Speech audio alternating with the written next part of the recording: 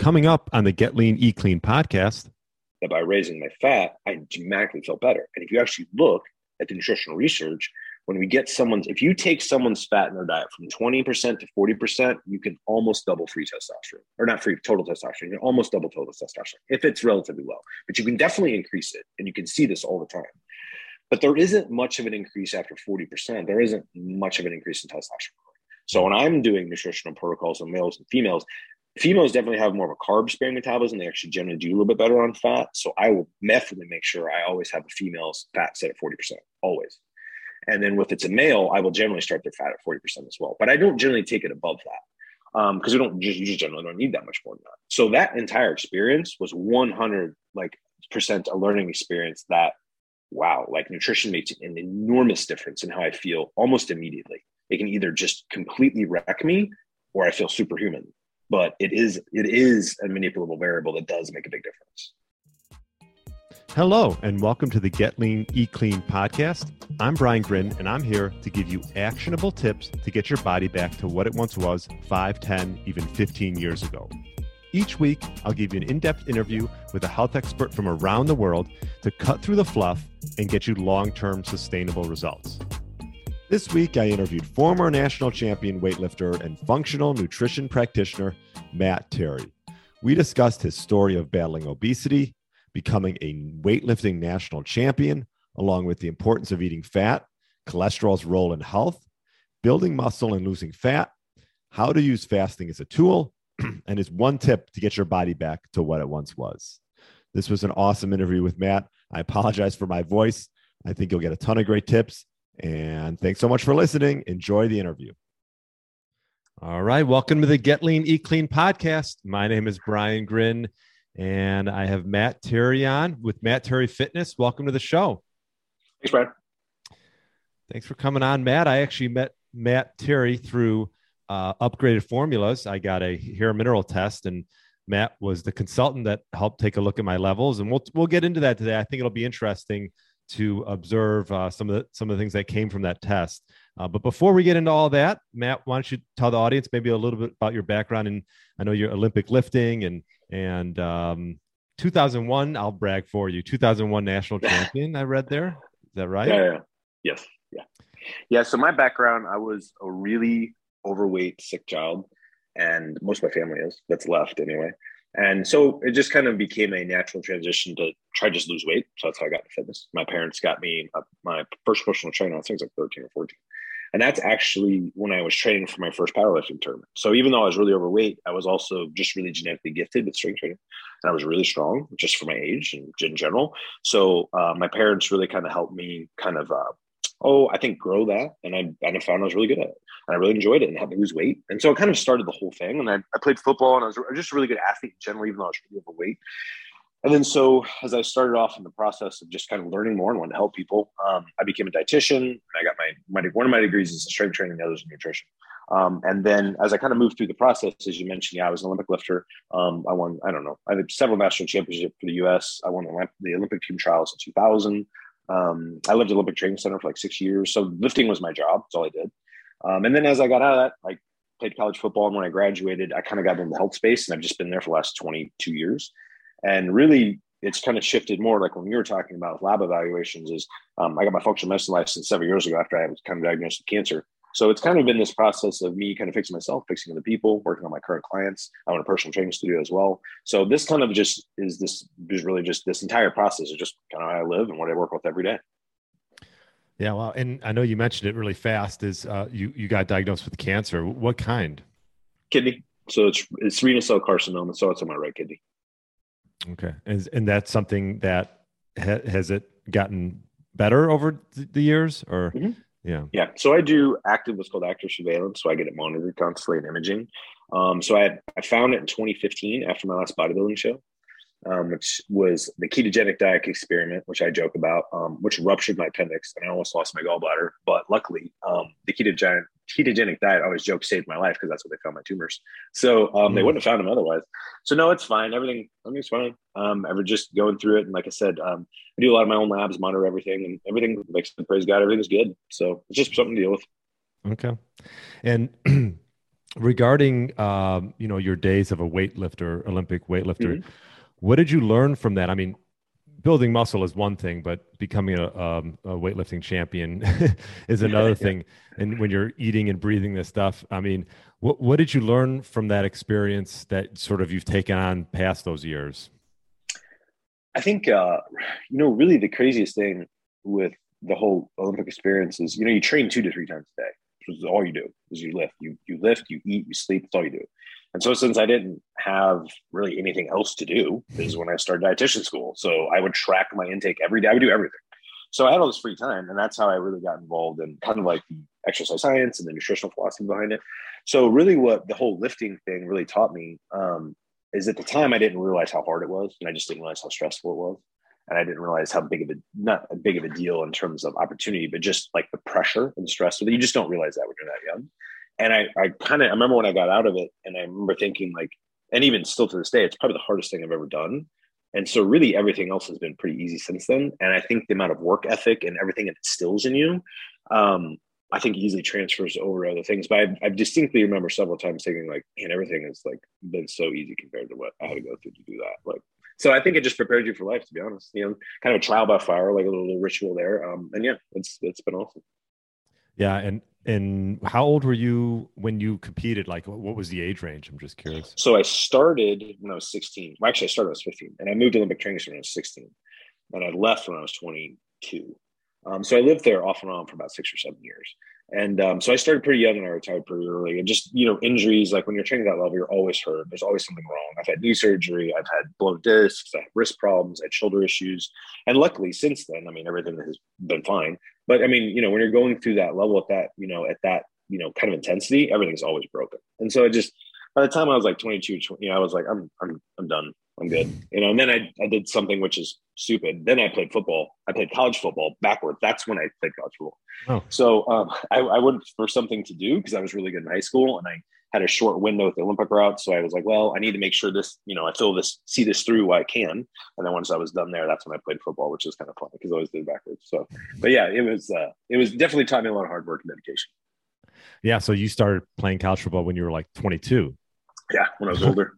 Yeah, it was funny. That probably helped a little bit to be on the older side, It actually going up. did a ton. Yeah. Oh yeah, it did a ton. Because I'm only 5'6", and I played like high division 2, and those guys were big. So I was a running back, and I was like 5'6". Oh I my think I God. played around 220 was what I played. But I mean, we had guys who were our defensive ends were 6'5", 320, and they're big dudes. So I mean, that was the only way I could even stay competitive in that division was I had to be strong. And I could as far as I possibly could. So it really did help me carry into that really, really well. Wow. And so then you got out of school, you played 4 years of football? 2.5, because that was when that was all the eligibility I had left. Okay. Gotcha. And, and then did you start your own studio then from there? So actually, I was always managing large fitness companies. So I used to manage Lifetime and just some other big ones. And after that, I just got really burnt out because it really is just about money. It's not about helping people at all. So then I met my current partner, and then he'd opened the studio, and I came in with him later, and we've had our studio now for going on 12 years. Oh, great. And so now we met through lab testing. So I thought we talked quite a bit about that. Cool. Well, let's talk about lab testing and also nutrition. I wanted to ask you, how did you were Olympic lifter going into just the normal regular life. What have you learned from all your nutrition days of I'm sure when you were Olympic lifter, it was just everything was so calculated and to now what you do today. Well, I think the first thing to understand about nutrition is the more you study nutrition, the more confusing it gets. But when you actually understand nutritional biochemistry, which is what my background is not confusing at all. And I think the important thing to understand is people get really off in tangents that carbs make you fat, this and that, and none of it actually does. And when you actually understand that metabolism has one thing in common when you understand human metabolism is that all three macros, their molecular structures are based on a carbon skeleton. Okay. And so several carbons are interconnected form a carbon chain. And so, for example, like carbohydrates are the most basic form. And so they're going to have C2HO2, but they're still carbon, bonded, right? And just like protein has a carbon and a carboxyl bond on the right side. And fatty acids have a carboxyl group on the right side. So knowing that all three macronutrients have carbon chains is crucial to understanding the principle of nutrition. And that means that the body can oxidize or burn any of the carbon chains from each one into each other. And basically the breakdown products or metabolites of carbohydrates, protein, and fat can be transferred into each other. Okay. So this connects metabolic pathways, allows the body to transform like one nutrient into another, just like basically such as storing carbs and when you're in a fat and energy surplus, and then or making glucose out of carbon skeletons and amino acids when there's no glucose available. So when you actually understand this, it makes nutrition really easy. So when I'm working with clients, and this is what I did my own nutrition training, and I still compete in bodybuilding. This is how I do my training now, or my nutrition now. I always set calories based off several factors. I then set protein, I then set fat, and I set carbohydrates last. I've always done that, and it has always worked well. And then depending on what someone's goals are, you will see, this is one thing I actually learned in my training. I was, when you first start as a dietitian, they will sometimes press into your head that fats are really bad for you. So I was on a very low fat diet when I was training, like less than 20 grams of fat a day. And if you actually look at that, you will develop so many hormonal imbalances when your fat's that low. And I remember I would be on like 700 grams of carbs a day because I tracked everything. And I would just be exhausted. I'm like, how am I so tired when I'm eating so many carbohydrates? And I had an awesome exercise physiology professor who was also a natural bodybuilder and had to do dietary records. And the first day he brought it in, he was like, okay, so you need to eat some fat and you need to cut your carbohydrates back. And I was like, no way, man, fat makes you fat. He was like, I'm telling you, if you take your fat up to about 70, 80 grams a day and cut your carbs in half, he goes, your calories will adjust. He's like, you will be fine. And I was like, okay. And I remember doing it, and I actually did it accidentally. I didn't purposely try to raise my fat. It was funny. It was basically like at the training center, they would make your food to order, and the new cook totally screwed my food up. And I asked for 10 egg whites, and she made me 10 whole eggs. Wow. And I had to go to school, and I was like, I don't have time to eat something different, so I have to eat this now. And I remember I ate it, and I remember saying, like, I remember in class, I was like, I feel really good, like really good. Like, what's going on? Like, I remember I was just like alert, and I was like excited, and I was like, my energy's through the roof. This is weird. Anyway, I was like, well, something's to this. So I kept the fat up in my diet, like my teacher had told me to. And man, my strength levels exploded. And I was like, oh, so there's something is to nutrition. And it really is. And if you look at the research, if your fat's that low, you're going to tank your testosterone. And that's what I had done myself. So really, where I'm looking for is Can you say that slower? Can you say that slower one more time?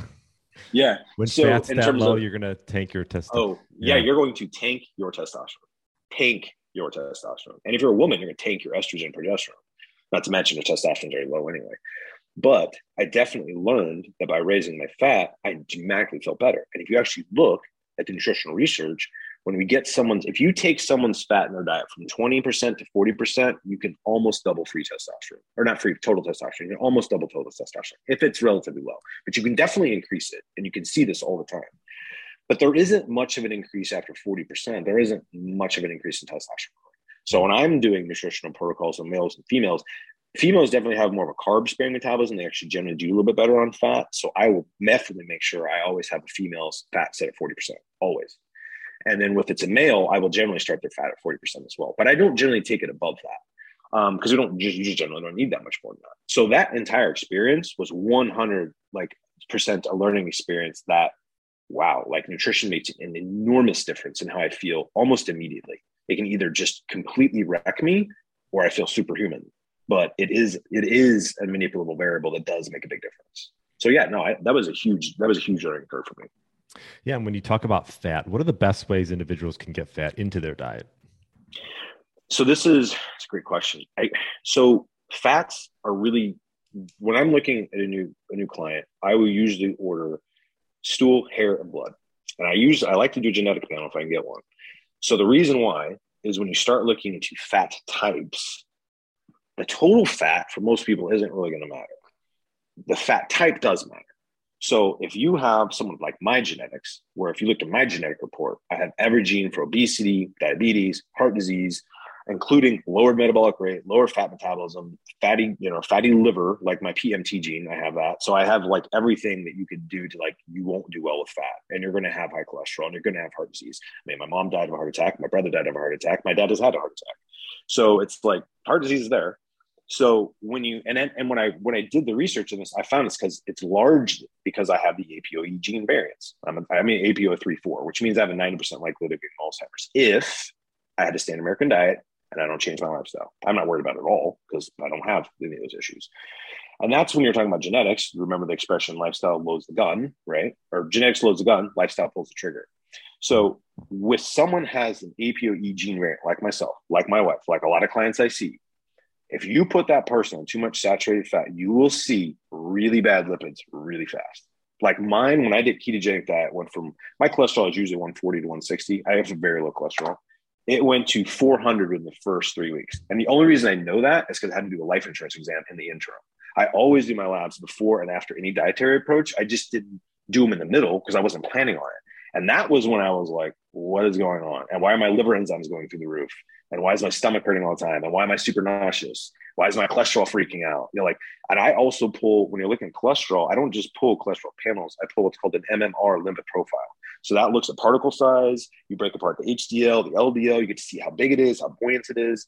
And what I was noticing is my particle size sucks, and I have a lot of the small particle, which is not what you want, and I have a lot of it.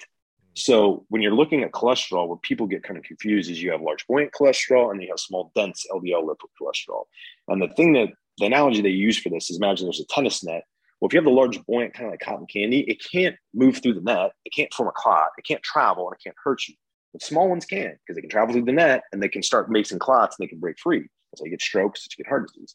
So APOE, you have to be really careful with that. So with me, I generally use a lot more plant-based fats because I actually, when I was vegan, did very well vegan, but I don't think I should be fully vegan. I think there's definitely some long-term problems with that. I did it for 5 years and then definitely started to develop some issues.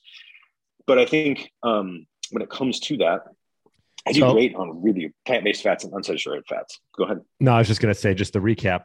So for the people listening, APOE gene, yep. What percent of people have this? Do you know? That's a good question. Yeah. Well, so we have the gene, but then you have the alleles. Okay. So the alleles are what you get from each parent, right? So that's how you get the numbering system. So it can be like 1 1, 1 2, 2 2, 3 3, 4 4. Like you get 4 4, like you're like, that's Alzheimer's. And if you get 3 4, they're like, that's pretty high. And then if you get 2 4, they're like, it's probably not that much. If you're like 1 2, they're like, whatever.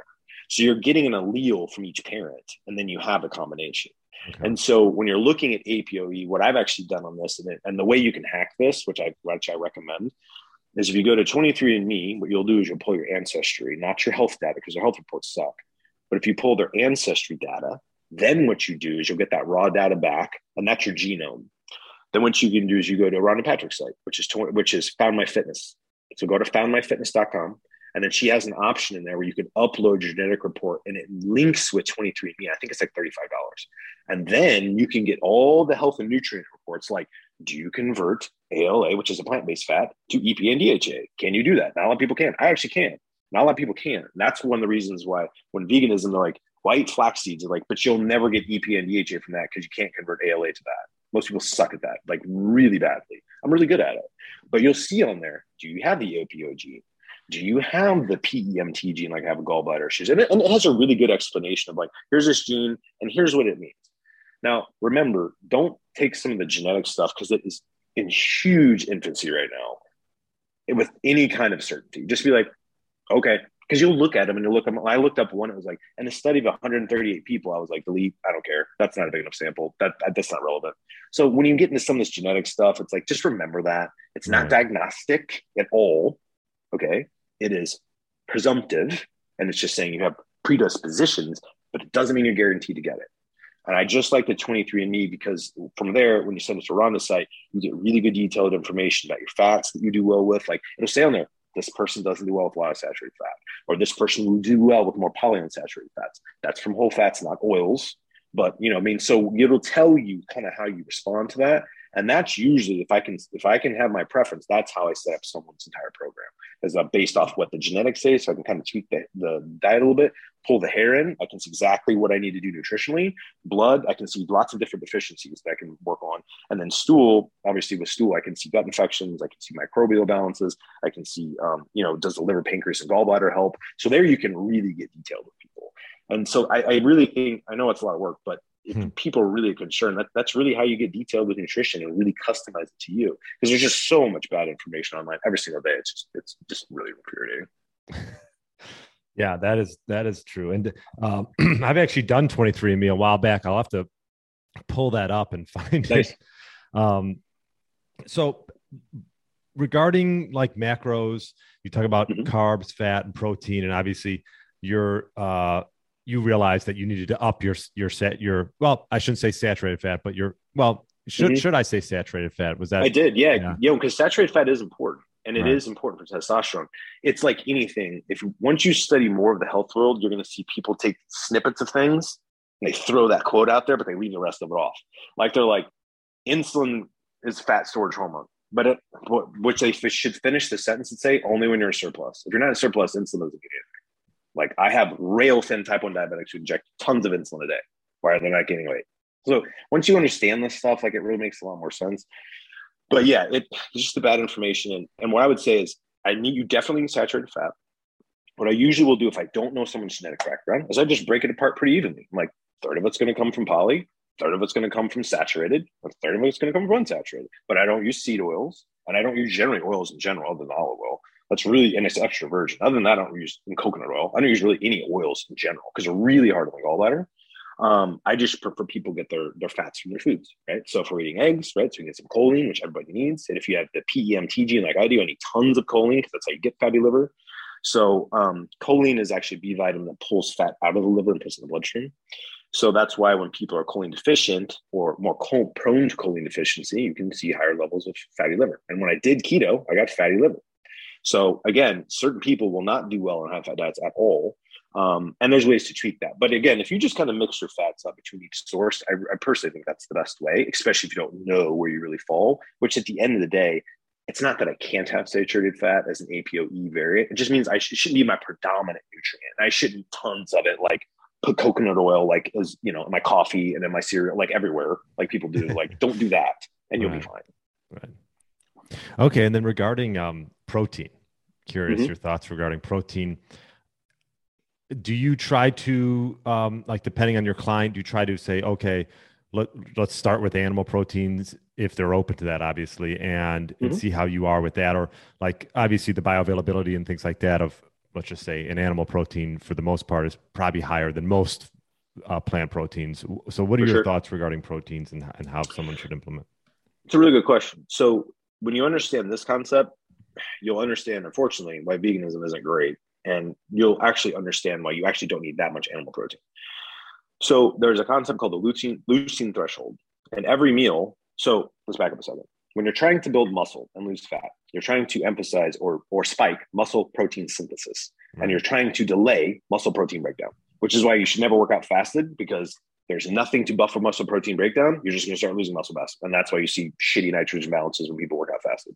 So I would never do that. You're going to pour performances in the tank. I'm in trouble. Yeah. I used to train fasted all the time. And once I started eating, my performance improved dramatically. So I would never train fasted again, unless I had to that day. I mean, I'm not going to skip training. Like, it's more important to train than to skip it. You know what I mean? Like, so if that's the only way you can train, the most important thing is that you train. Like, let's be clear on that first. But when it comes to protein, you've got the leucine threshold, which you only need about 3 grams of leucine per meal to spike the leucine threshold, which usually comes out to about 20 grams of animal protein, about 4 or 5 ounces. So the way my personal diet is set up, if you look at all the studies on protein, and if you look at muscle protein synthesis, muscle protein breakdown, and the ability to build muscle, to build muscle as a natural training, these are not performance enhanced, there's no substances here. These are just people who are naturally training. If you look at this, 0.82 grams per pound of body weight is what comes up repeatedly in the research is the max ability of a natural trainee to actually absorb and use protein very well. So I generally set everyone's protein at 0.8 grams per pound of body weight, right? So for me, it's about 160, 170. So, and then if you look at the studies on protein quality, once the leucine threshold has been hit, which is that 20 grams, if you look at all the studies on muscle protein synthesis and muscle protein quality, they assume that 50% of that person's dietary protein is animal. The other 50% they don't care about. It's like the mixture of all the other foods they eat. So that when people are like, well, I need 200 grams of protein a day exclusively from meat. No, you don't. You need 200 grams of protein a day, and at least 100 grams need to come from animal. So I always set it up where people are like, and then you see this with women because they're like, I just can't get my protein that high. Like, cool. What we're going to start with now is we're going to start as little animal protein as you can get in. I'm going to raise it, and I'll make up the difference with some other proteins that you will eat. Because the most important thing is to get the protein in. So when I'm working with a new client, I always interview them first to see where they're at and see what help they need in their nutrition journey. Like, what's their knowledge? Are you tracking it? Do you know what macros are? Like, do you need a food list? Do you need a menu plan? Like, where do I need to start you? And then obviously where their goal is. And then I just work on slow behavior changes every week and implement changes I can make in that person's program to get them to where I need them to go. And I always start with protein, and I always start with having them first manage their total calories. And that's how you can get someone who really doesn't know a lot about nutrition to see progress right away. Because if I can control their calories, they will lose weight right away. And if I keep their protein up high enough, they will lose fat and they will gain muscle right away. And if I just get them to be consistent, they'll see progress. So I start there, and then I kind of start circling back and I start pulling all the junk out of their diet, and I start putting like, it's just a slow change to get them out of the woods. Because if you're like, day one, you're eating standard American, tomorrow you're eating nose to tail with, all that, they're like, what? Like, I don't know what any of that is. Mm-hmm. So you have to go very slow, but I always start with protein. I get them to their goal first. I make sure they're eating enough healthy fats. It's like, once I get enough nutrients in, like say protein, then I'll circle them. All right, where's their fat? What kind of fats are these coming from? I'm like, let's pull this guy out. Do you like this type of fat? Let's swap him in. Or do you like nuts? Or do you like this? Do you like eggs? Like, let's swap this in. You know what I mean? So then I'll start getting in like, and I'm a huge fan of fish oil. If you look at all the studies on fish oil, it's great. Just depends on where the fish oil comes from, because it can be problematic if it's a crappy source, because then it's going to oxidize. You're going to get all kinds of DNA damage. So I try to get them to eat fish first. And if they won't, I'll supplement with fish oil. But it's always protein first. It's always total calories. And then I manage it from there.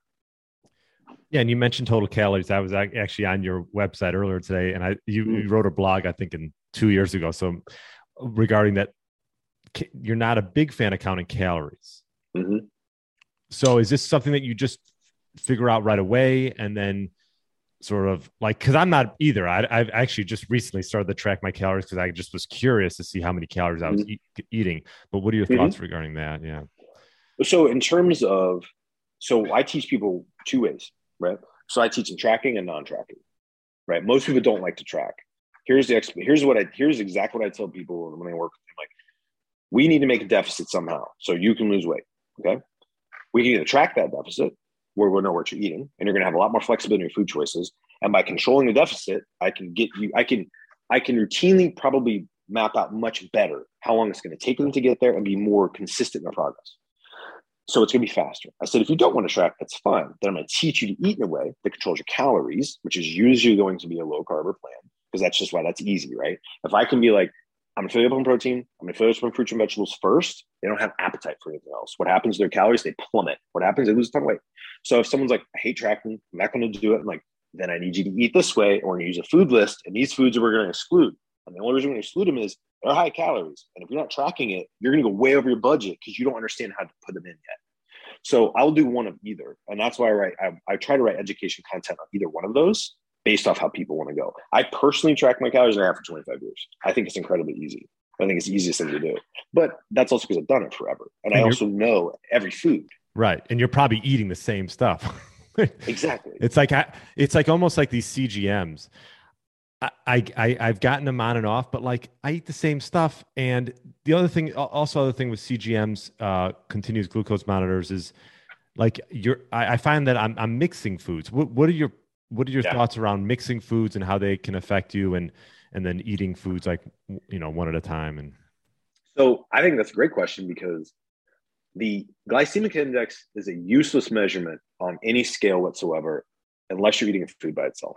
Right. Someone's like, glycemic index of rice. Who cares? No one eats rice by itself. If you can store the glycemic index of anything with protein, fiber, and fat. That's why if you look at the glycemic index of peanut butter M&Ms, they're really low. Right. It's like, if you look at a banana, it's like 90. So it's like, why is it so much lower? It has nothing to do with junk food. It has to do with the speed it rises glucose, right? So when you're looking at those pieces, I don't know. The way that I really see a lot of it when it comes to this is it's super, super, super individual is really what it boils down. And you're probably going to feel a lot of these things. Like when I first started going to keto, I was like, I don't feel very good. And why am I nauseous all the time? And why does my side hurt? Like, these are things that, like, 6 weeks in, understand the approach you choose is simply based off something you feel like resonates with you, and you can stick to it. And when you do, you're going to see success. And that's why people are like, this is the only diet that's ever worked for me. I'm like, it's the only one that really either resonated with you or you could follow. That's why it works. So with keto is one of the best diets to control appetite. If someone's like, my appetite's crazy, I'm like, I will stick in a keto diet. You'll never be hungry again. And it's like, so you kind of learn how people respond. But some of these things are changed, you know what I mean? Like they're temporary. I might use like a carnivore diet for a while. Somebody's got super, super bad GI problems. I got to get under control really quickly. I would never use carnivore otherwise, but I'll use it temporarily as a great elimination diet and they'll generally improve. And then as we fix their gut health, they can eat these other foods to become problematic. And it's like I explain to them when they're like, oh, I fixed my gut health, I'm carnivore. I'm like, let's see what's happened here. So that's kind of like saying, when I squat, my knee hurts. I stopped squatting. I fixed my knee. No, you didn't. You removed the stimulus. So when people are like, I'm not eating fiber anymore, fiber's bad. I'm like, actually, a lot of the research on fiber is not bad, especially long term, especially if you want to start looking at propionate production in the gut, like and butyrate, like anti-cancer. Like actually, fiber is really important. So before people just kind of throw everything out, understand sometimes things that you heal on an approach will not be the approach you live on. And that's something that's really important to understand because everybody's a little bit different. Yeah, it's interesting because before I don't eat a lot of fruit. I've just never been, I used to eat more and I've just gotten away from it a little bit, maybe because of all the interviews I've done and, fructose this. And, but I will say a lot of people that are anti-fructose say that you're much better off obviously eating an apple than taking that apple and putting it in a smoothie and, chopping it up and drinking it. So, but it was interesting. Before we went on the interview, I had an apple, and I'm like, oh, I wish I had my CGM just to see. But like you said, I actually can feel. I can feel how foods affect me. Like I think that's what. In getting into my next sort of topic, I wanted to talk a little bit about fasting. Is, I've been doing fasting on and off for a while now, but I think that sort of helps me sort of get in tune with how foods are affecting me. And I'm just curious, how with yourself and with your clients do you implement any type of fasting? It's a good question. So I think first, if you look at the fasting research, because I have studied this extensively, most of it's on rats. And unless you're a rat whose lifespan is 2 years, understand a rat not eating for a week or a day is like human not eating, or vice versa. It's a rat not eating for a day is like the human not eating for a month. So remember that. Okay. Right. So when we do those things, that we don't see the benefits in human. And actually, this study was just released. I actually just posted on my Facebook page. And what they did, it was on intermittent fasting, and they compared it as a weight loss tool. And so they said, this new study goes to the growing evidence that intermittent fasting does not have any meaningful health or fat loss benefits independent of calorie restriction. This is Liu et al. Had 139 individuals follow a calorie restricted plan for a year with or without the 8-hour eating window, zero difference in insulin sensitivity, metabolic risk factors, or weight loss. So what I tell people is this: fasting is just another tool to help you control your intake, and it can work very well. Now, there are some obviously true benefits to longer term fasting, so water fasting, that type of stuff. And I do practice a little bit of intermittent fasting myself because I get up at 4 every day. And if I ate at 4:30, I'd be out of calories by noon. So I don't try and eat breakfast till 8 or 9 just to conserve my calories throughout the day. Right. So I like to do a hard cutoff around 7 p.m. for most people. And again, remember, this is a tool because if I can cut them earlier, they're not drinking at night, they're not sitting in front of the food, eating food all night. And this is why people look at all this weight I've lost in intermittent fasting. I'm like, look at all the changes you made in your behavior. That's awesome. Great job, but understand why it works. So I think fasting in that standard is really good.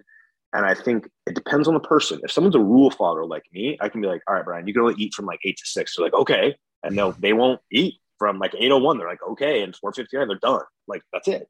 But you get other people and they don't like those restrictions, and it's going to so nutrition is very psychological.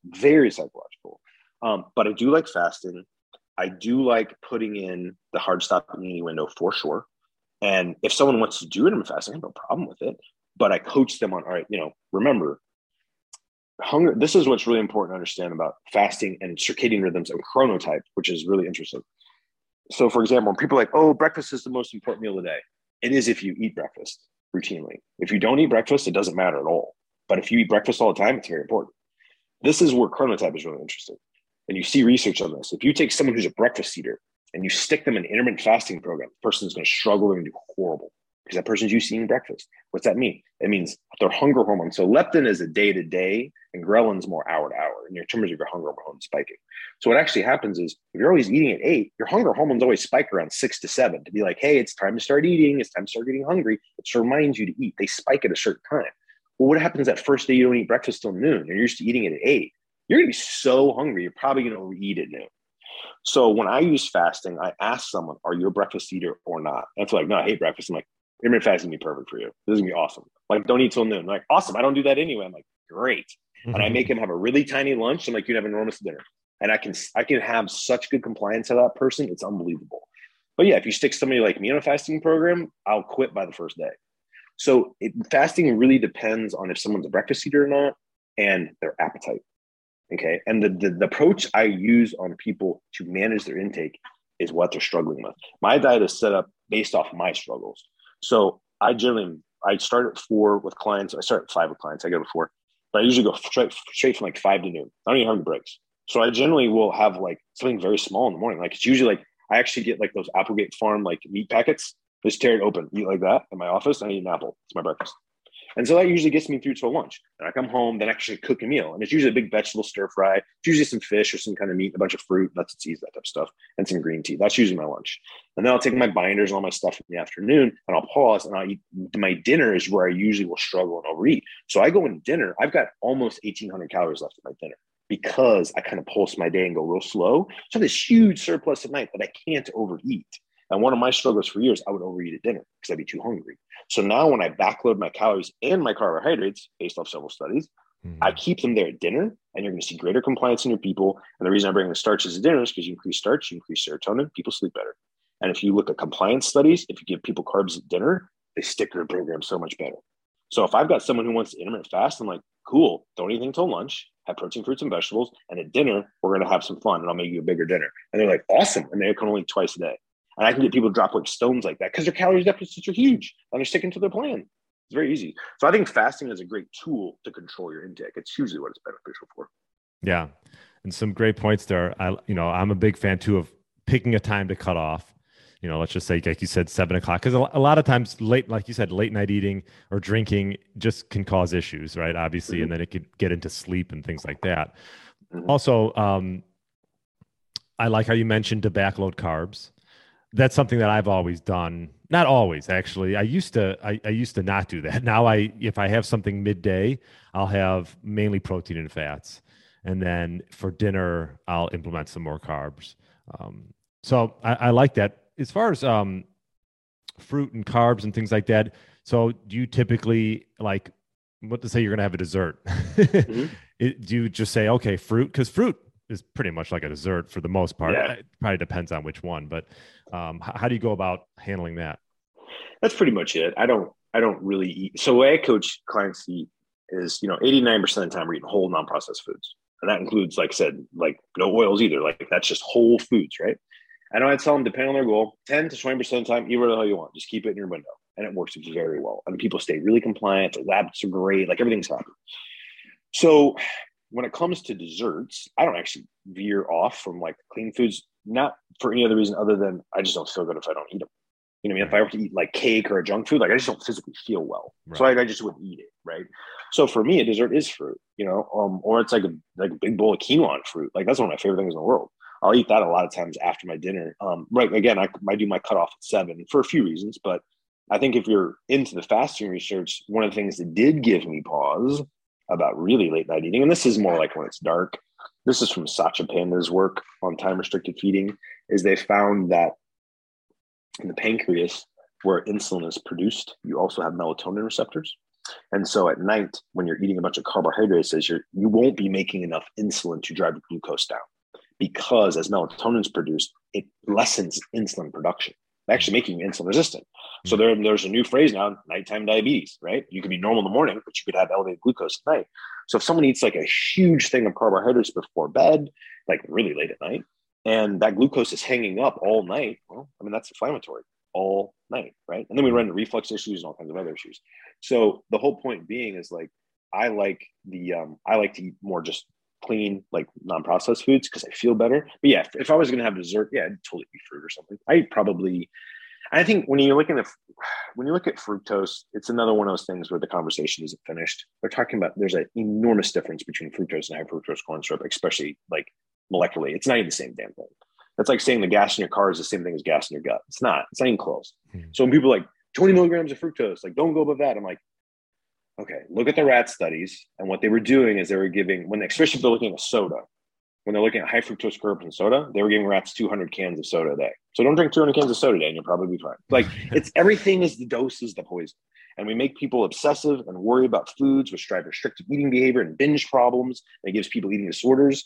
And when people just really understand, if you ate well most of the time, and if you slept well, and if you exercised, and you got sun, and you got fresh air, and you managed your stress, and you manage your calories, a lot of what you eat isn't that important.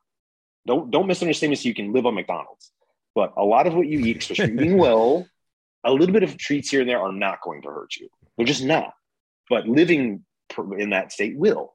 So yeah, once we can get people sleeping better, recovering better, and just ease their mindset and be like, I need you to control your calories. Don't think about this food as being perfect. Because that's what people do. Like, I had a nutritional analysis today. I always ask, how did it go? Oh, this week is terrible. I'm like, all right, why was the week terrible? I'll look like the food journal. I always look at protein. I look at total calories first. If they control them, I'm like, what was bad about the week? Well, I had this one cookie.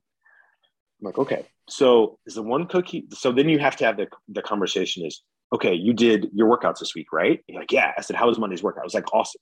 After Monday's workout, did you hit your target body weight goal or your body fat goal on the measurement? No, why? I'm like, well, then the cookie's not going to screw up either. Calm down. It's one cookie, just like it's one workout. Okay, calm down. Right. So the more we can get people to relax about this, the more people will stop looking for all these answers, thinking like what I'm not doing is the reason why I don't look like I want. When in the end, they're just not using their calories, or they're sleeping like shit and they don't exercise and they're doing all these other things to try and make up for all these things that they're not doing.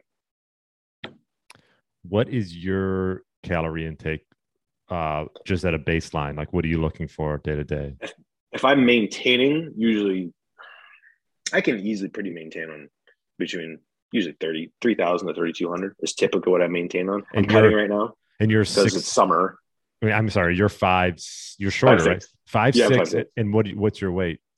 So right now, this morning I was 197. Yeah, because you're a big. Anyone watching, this will be on YouTube. You know, you're big, you're strong. I mean, have you done like a DEXA scan? Like, do you know where you're at with that? I think. Oh, no, I don't. Yeah, okay. No, I don't do DEXA just because I just haven't access to it. But I'll do in-body and stuff like that. I have an in-body in my studio. It was like, I think it said I was like 11.8 body fat this morning. Yeah. I'm usually around 12 to 13. That's kind of where I hover, unless I'm cutting. I'm not a very genetically lean person all the time. So for me to stay really lean is pretty difficult all the time, but I am cutting for an event this summer. So right now I'm currently eating about 25 to 2,700 calories a day. Mm-hmm. I get a lot of steps. So for me, I get 20,000 plus steps every day. So I know my metrics. Like if I eat around 25 to 2,700 calories, I lift 6 days a week. And if I walk between 15, 20,000 steps a day, I'll look exactly how I want. So I know the metrics, and those are things I work on with clients as well. Steps, sleep, calorie, like all these different metrics, right? So they can have these things to monitor versus just like, well, I did my workout today, or I ate perfect today. I'm like, great. That's like 40%. What did you do with the rest of the day? So once we kind of educate people on that, it's really about the entire picture. Yeah, it's interesting you bring up walking. I think it's like one of these things that is such a, I don't want to say like simple thing to do, but makes such a big impact, right? Okay, I love walking. It's one of my favorite things. Do you have dogs? Yeah, I do. Okay, I was gonna say, because you're walking that many steps, I hope you got dogs. Well, so I mean, I get about 1,000 steps an hour training a client. Yeah, I've kind of documented all over. So if I'm training 10 or 12 people a day, like I said, I usually have 10 or 12,000 steps before noon. So then it's like by the time I come home and get some stuff done, my wife, I usually go for about an hour walk after dinner. I'll usually hit 20, 25,000 steps pretty easily. Most on the weekends, I'll hit 30 just because I'm super active. So for me, again, my calorie needs are higher. My activity level is super high. My muscle mass is higher. I train a ton, and my food quality is very high. That allows me to eat more. So this is how it gets really individual. Right. Yeah. And a lot of good stuff here. We'll end on. I know we're at a hard stop soon. Let me ask you for your workouts. You work out typically in the afternoon or the mornings, or? I like to do mornings. And so you're not in a fast state during those workouts. So no, but this is a good question. You don't actually need that much pre-workout. Okay. So again, all you do is spike the leucine threshold. It's 20 grams of protein. So what I do is I take 1 scoop of protein before I work out. That's it. Oh, I'm sorry. My pre-workout is not true. My pre-workout has carbs in it as well. What I tell my clients is take 1 scoop of protein powder before you work out. You will buffer muscle protein breakdown and you'll be fine. That's all you need. So it doesn't have to be a huge meal. Like it just needs to be 20 grams of protein. So mine is actually, I'll do 20 grams of protein, but I do 60 grams of carbohydrates in mine. And then I'll do a little bit of caffeine. And then I'll take my creatine afterwards because creatine and caffeine do not mix well together. Creatine actually is prevented absorption because of caffeine. Say that one more time. The So creatine? yeah, so caffeine prevents absorption of creatine, increases Oh, excretion. So it's kind of dumb that they put them together in pre-workout powders. So I'll take my caffeine pre-workout and I'll take my my creatine post-workout. gotcha. Say, do you just use plain caffeine or do you mix, or is it, Like I have just a pre-workout that I use. It's called by Pure Performance. It's like Mark Wahlberg's company. I just like it just because one, it tastes good, but it's green tea extract. And when you understand like where green tea comes from versus the coffee bean versus green tea has less crashes. So that's why any caffeine I use is green tea based. But if I drink coffee, oh my God, I like plummet. Like I'm like the worst person in the world when I just crash out coffee. yeah, I hear you. I feel like the same way. You have like a cold brew. I don't like warm coffee. I'll do a cold brew every once in a while, and that stuff will just get you. Oh yeah. Yeah, that'll just Too much. get you. Yeah, it's too much. Yeah. I know. I have to be That's too careful. much for me. Well, and on the note on caffeine, Yeah. the studies show it's 100 milligrams. Is when you're routinely going over 100 milligrams, you'll develop a caffeine dependency. So All if right. you can keep it 100 or less, you can kind of then pull some of those higher caffeine days when you need it. Okay. And I know I've talked about this before, but like the anabolic window after a workout, this is something I think in the past, and probably these protein supplement companies wanted you to think that you needed to just chug a shake right after you worked out. But I believe the window is like almost like a 2 day window of taking advantage of like a muscle protein synthesis and getting getting the full benefit of that workout. Is that true? Yeah, that's a great point. So you're correct. Actually, the anabolic window for a non-trained individual is 3 days. An anabolic window for a trained individual is 24 hours. Okay. So it's at least 24 hours. So the way that I structure nutrition is I actually put all the calories and protein after the workout because that's technically when the anabolic window starts. So what I'll do for people is like, if it's just a fasted morning client or something, I'm like take one scoop before you work out. It's fine. Go to your workout. And within an hour or two, doesn't mean you have to run out of the gym, but your next meal that's when their protein starts. And that's actually where what I'll do with protein is if I have someone, let's say it's a woman, it's 100 grams a day, I'll actually put 25 at breakfast, 25 at lunch, and I will put a huge amount of protein at dinner. And I will put a huge amount of carbohydrates at dinner. Because again, you can make that person full, you can make them sleepy, they go to bed. And if they're full, you keep them full, they don't eat all night. Mm-hmm. So there's a lot of, but also I'm backloading their calories in kind of the peak of the anabolic window. And the way I kind of will do nutrition, if you want to do this advanced, you can. It doesn't, I don't think it really matters, but it's kind of whatever on paper, it looks good. Is if it's a 3-day window, you could actually backload all of their calories in that next 3 anabolic window days if it's a non-training individual. So if they train Monday, well, their anabolic window is going to last till Thursday. So you could have all of their calories evenly dispersed in those windows. And then what I'll usually do is on an off day, I'll have them do what's called a protein sparing modified fast. I pull all their calories down really, really low, and I keep it. So I'll keep it to whatever their protein is. So if it's 100 grams a day, they get 1,000 calories.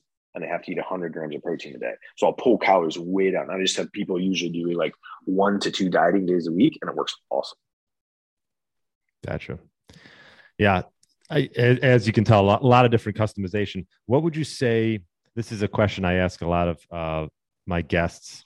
If you have an individual middle-aged, let's say 50 years and older, and they are looking to get their body back to what it once was back when they were in their 20s and 30s, what one tip would you give that individual? Even though you've given a lot of great tips this whole hour, Sure, yeah. Maybe pick one. Well, male or female? Because it's different. Male. We'll say male. If it's male, I'd be able to get your testosterone levels checked and get on TRT because your life will change. That's the first thing I would say. And then I would say, make sure you sleep. I mean, that's what I tell everyone, regardless of your sex, regardless where you're at, the first thing you have to sleep. If you're not sleeping, I will put so many sleep studies in front of them. It's ridiculous. And the first thing I'll tell them is like anything that's considered poor sleep, which is less than 6 hours, is the next day, you'll see a 25% reduction in your testosterone. You're going to see a 20% increase in your appetite. You're going to see a 10% decrease in thyroid function one day. And what was the last thing you said? I'm sorry, you said you'll see a 10% decrease in thyroid function. Okay. In the first day. So one day, okay, so this is crazy. So then think about what if over the course of the week you only slept. So let's back up a second. Full sleep cycle is 8 hours and 15 minutes. A sleep cycle is 90 minutes. Most people need between 4 to 7 when they sleep. Your first half of the night is deep sleep. The second half is REM sleep. REM sleep is pretty much paralyzing. Deep sleep is not, which is why you can wake up all the time before like 1 or 2. But generally, you won't wake up much longer after that. So when you're looking at sleep, what will happen is that's where everything happens in terms of hormonal reproduction, immune health regeneration, tissue regeneration, recovery. Everything happens when you sleep. And so if you are sleeping, say, just 6 hours a night over, which is probably pretty average. Most people, the first thing I said, how many hours a night you sleep? I'm like 7 to 8. I'm like, how much do you really sleep? They're like 5 to 6. I'm like, that's what I thought. So if you're looking at 6 hours a night, right, versus 8. So if you're only sleeping 6 hours, right, 7 days a week, so that's 14 hours you missed this week. That's almost 2 full days of sleep. And it does carry over to the next week in terms of the sleep debt. And it just keeps building. And so sleep is a huge issue. And so I make sure everyone that we work on, if I can't get them sleeping, I then run lab tests and I find out why they're not sleeping. And I get them sleeping. And we do not use sleeping pills at all, ever. What we'll use is usually like magnesium, use a little bit of GABA. Most people, GABA will really wind them down. If it's a woman, especially going to menopause, progesterone is helpful. And if it's a man, testosterone generally helps them sleep really, really well, especially if their dose isn't too high. It's very calming, especially when you're using replacement values like low dose, not super physiological. Everything improves. So that's why I say if we get you sleeping, a lot of times everything improves. And I don't care how great you are with your diet and how great you are with supplements and you're training your ass off. If you're sleeping 3 hours a night, you're not going to make any progress. And you're probably going to go backwards and you're going to definitely see some problems. So I would definitely say the most important thing, fix your sleep.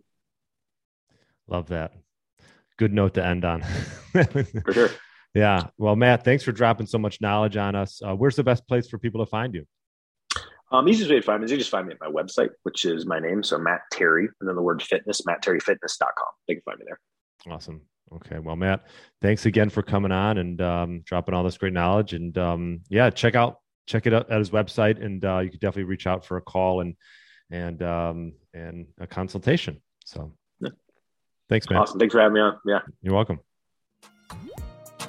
Thanks for listening to the Get Lean, Eat Clean podcast. I understand there are millions of other podcasts out there, and you've chosen to listen to mine, and I appreciate that.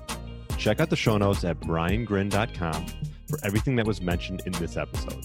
Feel free to subscribe to the podcast and share it with a friend or family member that's looking to get their body back to what it once was. Thanks again, and have a great day.